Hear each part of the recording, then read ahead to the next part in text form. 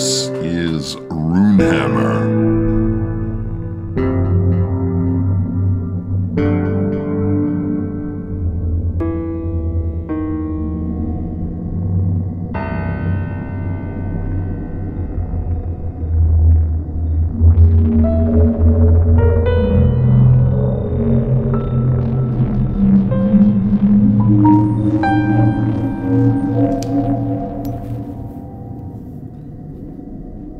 Many believe that the ice sheets that coated the Earth came from climate change in early prehistory. But in fact, they were a byproduct of a strange relic, a natural artifact called the anchor.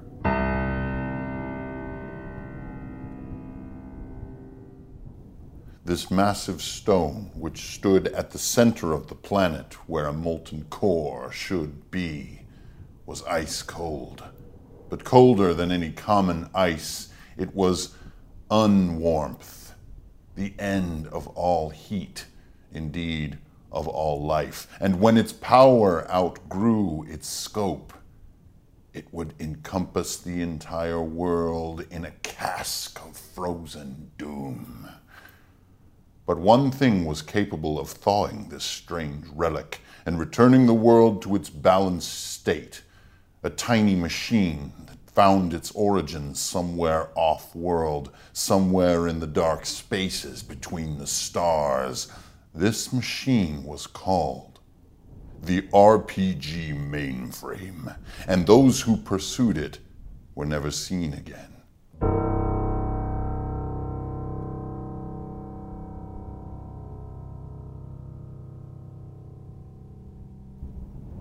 It is said to be somewhere deep in the earth, not quite to the center, but not at the surface, in the labyrinth of tunnels between. And there, our adventure begins.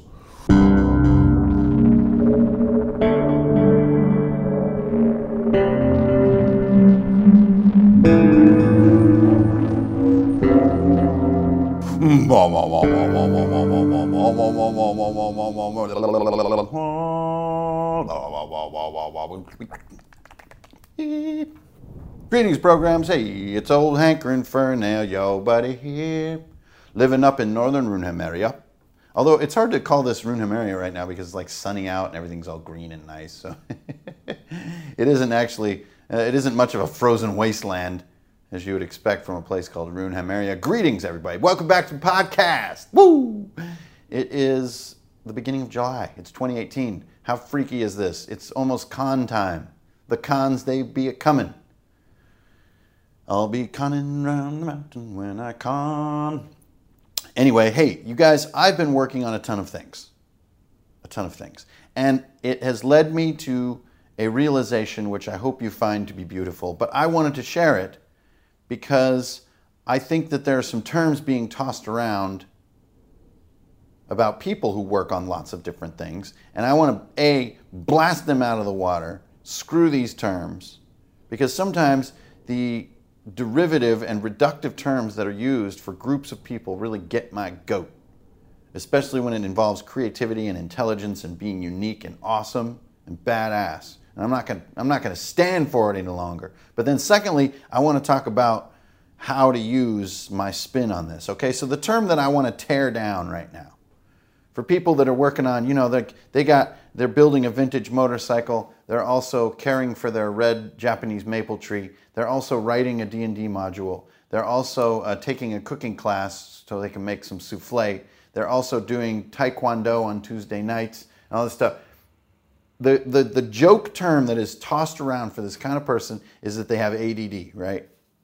And then also there are people doing different things in life that, you know, you can or can't maintain your attention or your interest in a thing for X amount of time or X amount of achievement, and therefore you have ADD in air quotes, right? And I am tired of this term. Now there are some people out there who have a clinical situation with ADD that is very difficult for their life, and it's a real thing. I'm not saying it's not real.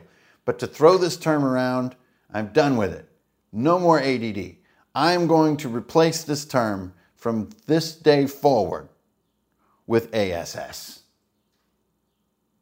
A.S.S. And you can interpret that acronym as you choose. But this is the attention surplus syndrome. I don't have an attention deficit. I have an attention surplus. Yo. So get your terms straight. And that's what we're going to talk about today on the Runehammer podcast. Let's get into this sucker. Okay, attention surplus syndrome. This is not a disorder. It is a power. This is not a weakness. This is a capability. This is not something to lament. It is something to celebrate. And a lot of the people that I enjoy being around and who are trying and striving and growing and expanding and experimenting and being creative and being awesome and being social and then also hiding in their hole and then disappearing and going camping and then coming back and then remodeling their kitchen. The people that I like to hang out, people living vibrant lives, they have attention surplus syndrome. They are interested in lots more things than they have time to fully explore. That's the surplus. See, if your attention level is perfectly fit to the amount of time you have to do what you want, you have neither a deficit nor a surplus. You're right there in the monkey hole. You're in harmony with your life's capability, and your interests are in harmony with the time you have to pursue those interests. But if there's a deficit, that means you just don't have enough attention. You get distracted way too easily and you can never do the things you want. That's the condition we're all commonly sort of familiar with, right? Oh man, it's just my ADD acting up. You know, blame it on my ADD, right? This term is all over our culture and it is being wildly misused. And not only is it a disservice to the people who are really suffering from the actual version of it, it also is reductive to the cool people who are into lots of stuff. And we will no longer use that term. We'll say they have an attention surplus. Okay? And so the big difference here is that you're not distracted. You're over-engaged. You find fascination and potential in more things than you can take all the way to the bank, right? So I want to get into mountain biking. So I go out and I get myself a dope mountain bike. I go once or twice, and then I don't even go again until next summer. Is this somehow bad? Oh, that's just my ADD. I got into mountain biking for a few seconds there. No, that just means you're interested in a lot of stuff and you didn't necessarily have the time to go mountain biking every weekend all summer long. Because, you also want to go camping, fishing, clamming, hiking. You wanted to go to the Turkey Festival. Then there's the Scottish Games. Okay, so you're over-engaged with life. Now, I bet a lot of you listening right here on Runehammer can relate to me right away. I think that dungeon mastering itself is a bit of a crossroads for the over-engaged. It's multidisciplinary, and it's sort of open-ended. It's a never-ending thing, so it involves a lot of engagement. And it also can be modified and changed as the RPG landscape and supplement landscape changes and grows. The dungeon mastering is never done. It's a great sponge for a highly interested or engaged mind. Dungeon mastering is a great hobby for super engaged people. And that's why I wanted to talk about attention surpluses. Not just because it's something personal to me, but it's personal to dungeon mastering. And that is the essence of what we talk about in the mainframe here on Runehammer. And so being over-engaged to me is, I think, often jokingly lamented. Oh, it's just, yeah, man, I can never get anything done because I got 15 different projects going. All right, baba-de-boo. No, we're going to change this mindset now for you to think I'm awesome because I have 15 projects going. Hell, I want a 16th. Where is it? Give me this project. So to fully embrace our attention surplus, we're going to have some pitfalls, and it's going to be a little bit crazy. Life's going to get a little bit bonkers when you just say, I'm running with this, man. I'm not hiding from it anymore. This is me. I'm going to be this. I'm going to take it to the limit. Okay, so if you're in that mindset, like I am, you're looking up at your dry erase board, and it has a zillion ideas on it that you haven't gotten done yet or that you've only started. Instead of lamenting that situation, what you're going to do is say, yes, but you're going to need some mental tools to get some of it done. Okay, just because you have this cool attention surplus, you're over-engaged in life, doesn't mean that it's satisfying to never really get deep into anything, right? It can be dissatisfying, or you can beat yourself up about it. Like, man, I started that cool campaign idea. I got 1 page into it. I've never gone back to it. I'm such a schmuck. It's my ADD, right? This is a common thing we say to ourselves, but we're going to change this response in ourselves so that when we start something and don't finish it and it's sitting over there, it's awesome. It's another piece that we can be interested in. It's another thing that we can do. Or in the absolute tabletop terms, it's another bucket that we can put work into at any moment. And the more buckets we have, the more we can ride the wave of our changing interests. So sometimes if you're all in on one thing and your interests change, you feel like you're abandoning your work, your creative work, right? Just because your interests change. But if those buckets are already there, if you already have like, I don't know, mountain biking versus dungeon mastering, and so you start to lose interest a little bit in dungeon mastering, your mountain biking bucket is there. It's ready for you. You can hop in, put a little bit of creative energy into mountain biking, and then come right back to dungeon mastering and be refreshed. And this is tailoring your lifestyle, your choices, your interests, and your preparation of your daily life to your attention surplus, instead of letting it ambush you or letting it beat you up, which is really what I want to, talk people out of, I guess. Do not beat yourself up because you have this attention surplus. You are a mentally luminous creature, and you deserve to explore many more things than is conventionally described to us that we're supposed to, and again, air quotes, be interested in. Life is too amazing to be interested in 1 or 2 things. There are so many amazing things. But for some weird reason, we're expected to specialize in life and go way into a thing. But I think that expectation is changing in recent years, and it's okay now to have a job for a year or 2 and then switch jobs entirely. It's okay to not make it to the I've been here 20 years so I have seniority point. Who cares about seniority? I care more about interests and pursuits and finding out. The Zen mind is the beginner's mind, right? So the more times that you can be a beginner at things, the more the Zen mind is going to be part of your daily life.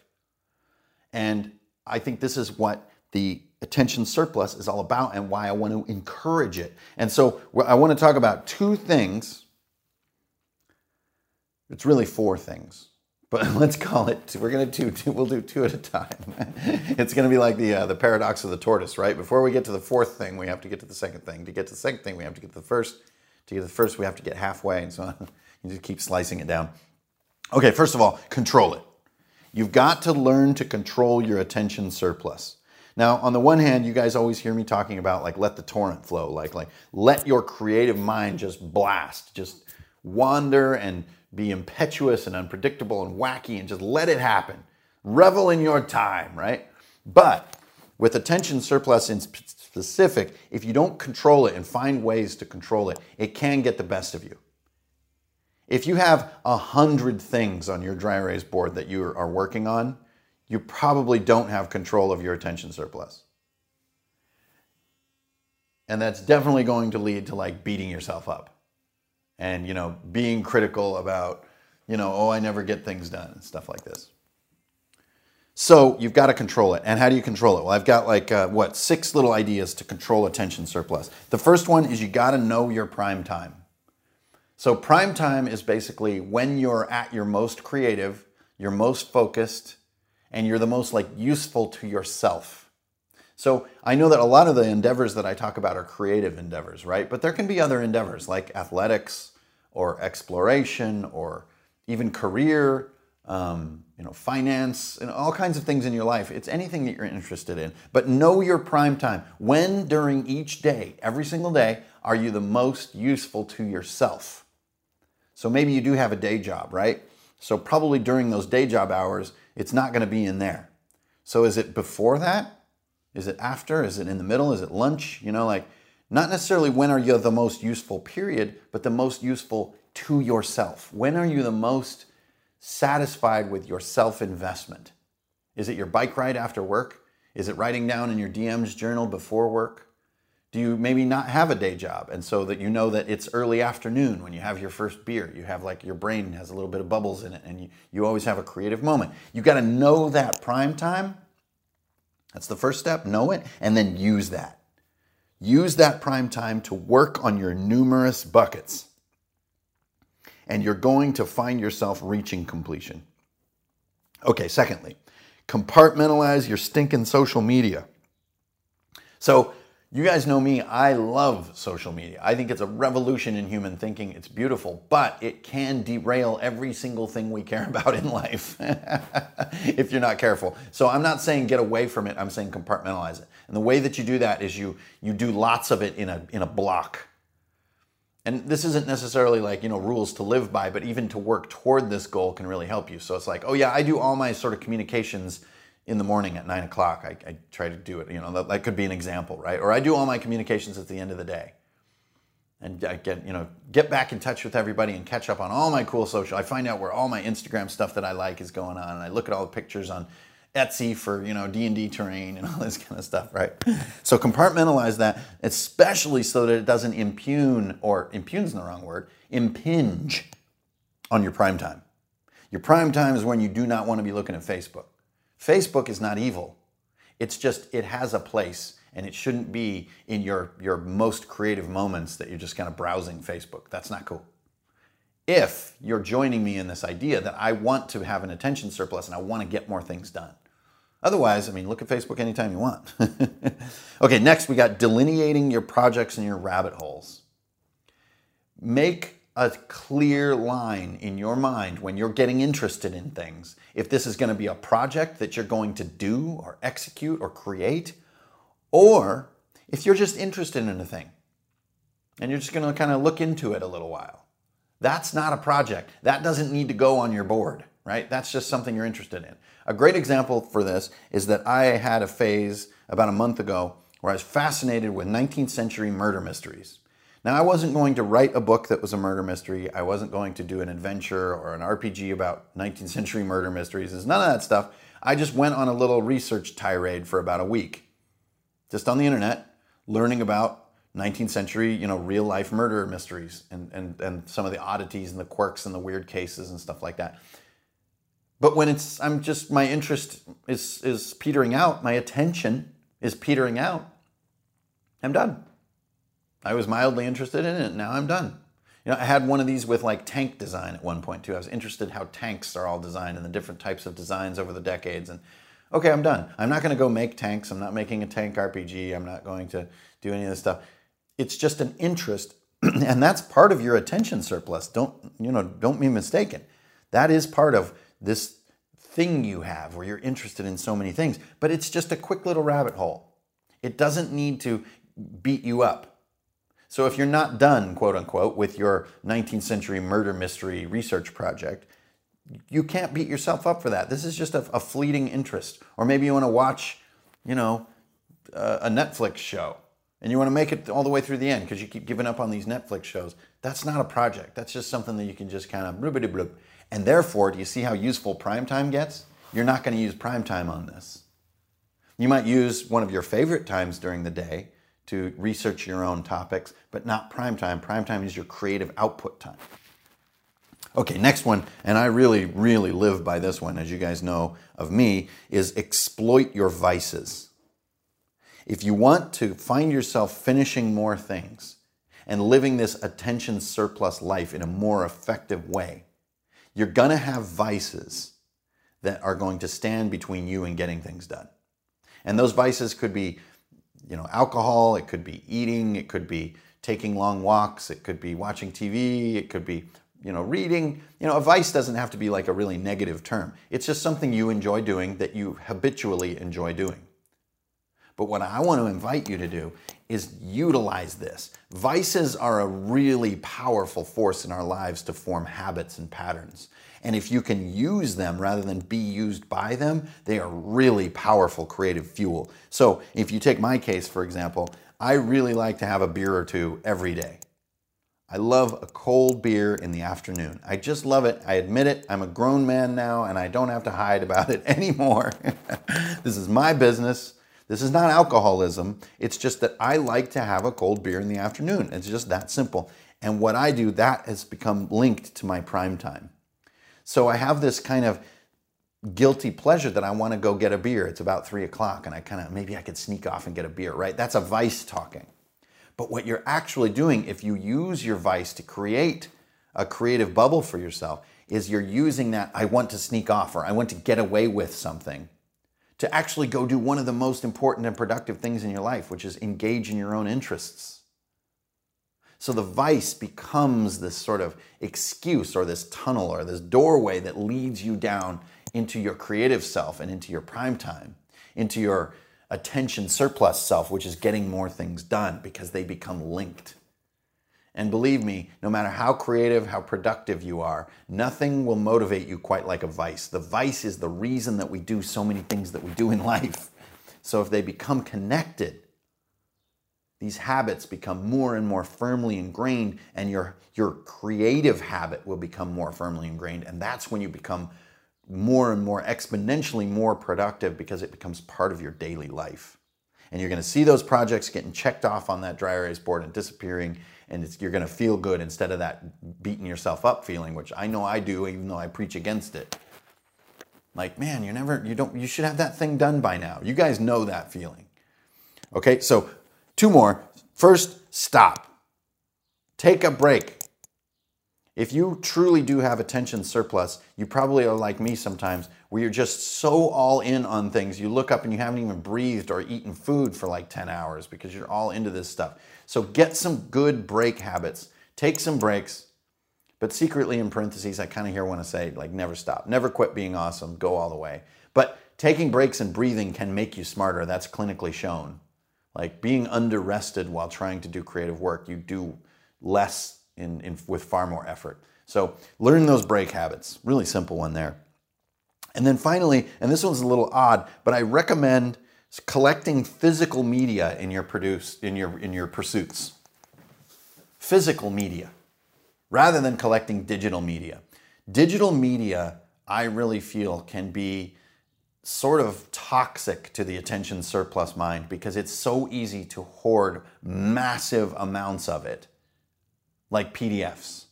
And I know there's a lot of people out there that collect PDFs and they are looked at once and they go in these massive files, these huge collections of PDFs, and that's all cool and fine and dandy, but I don't think it's going to help you finish things. Whereas physical media, they take a minute to reach you. So you have some delayed gratification there that's good, that can build rhythm in your life.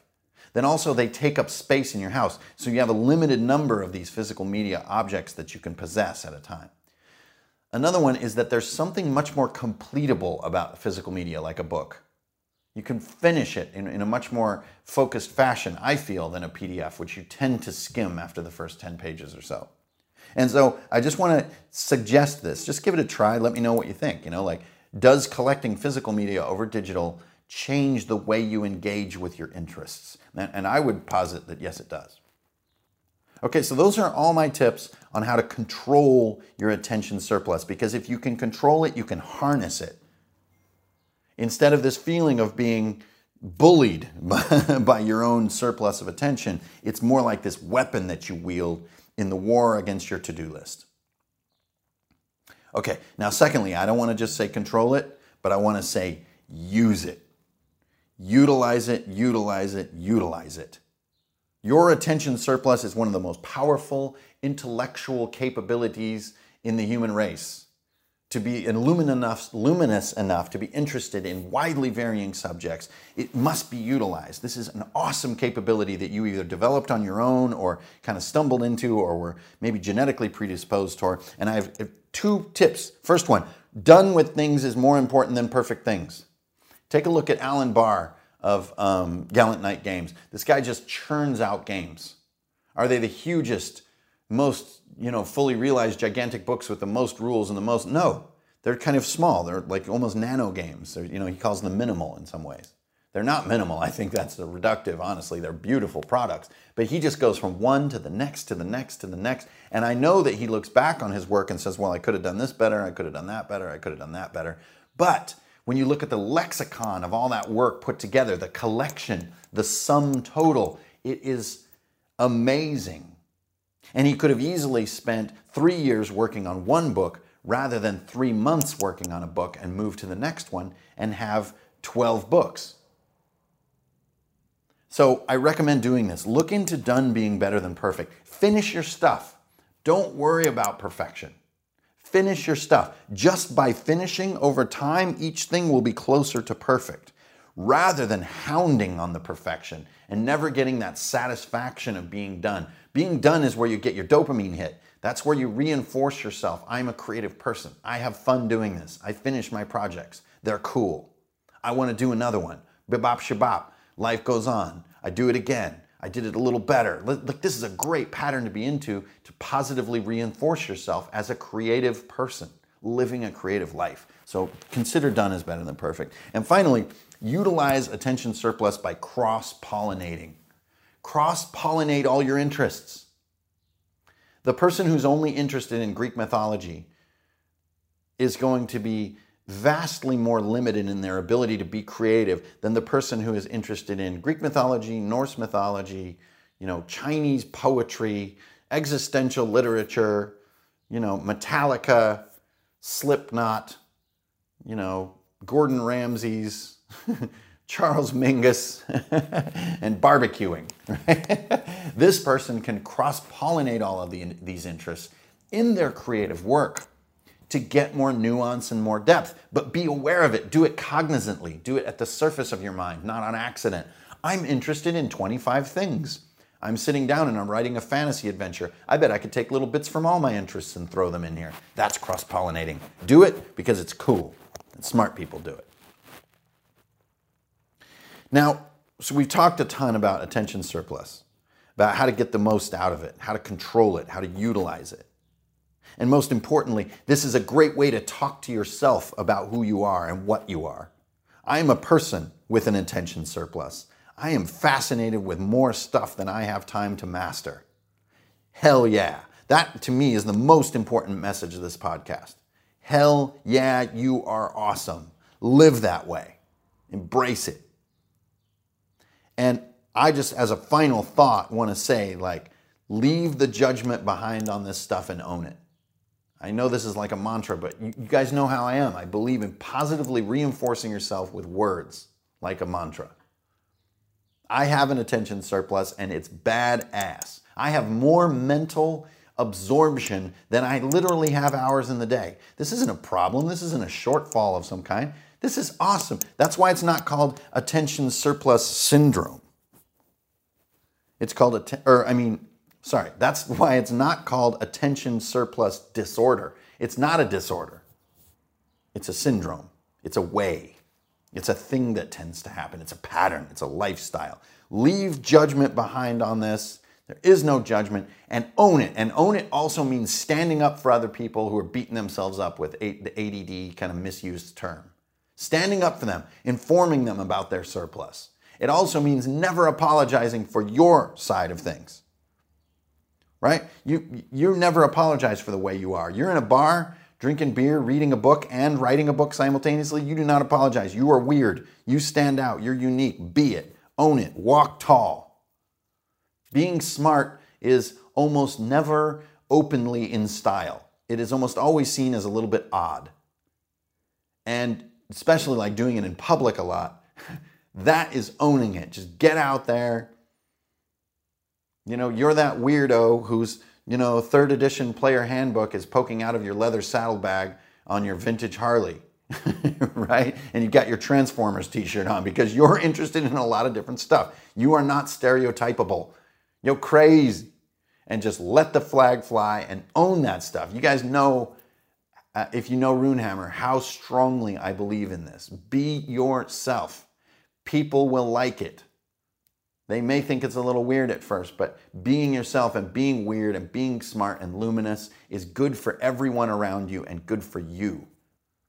And it's honesty and authenticity, which are the most important elements of any life well lived. So that's most of what I wanted to talk about for the attention surplus syndrome. So I just wanted to get this out here and throw out power words for y'all who are doing more projects than you're finishing. This is not a problem. It's a power. Own it, okay?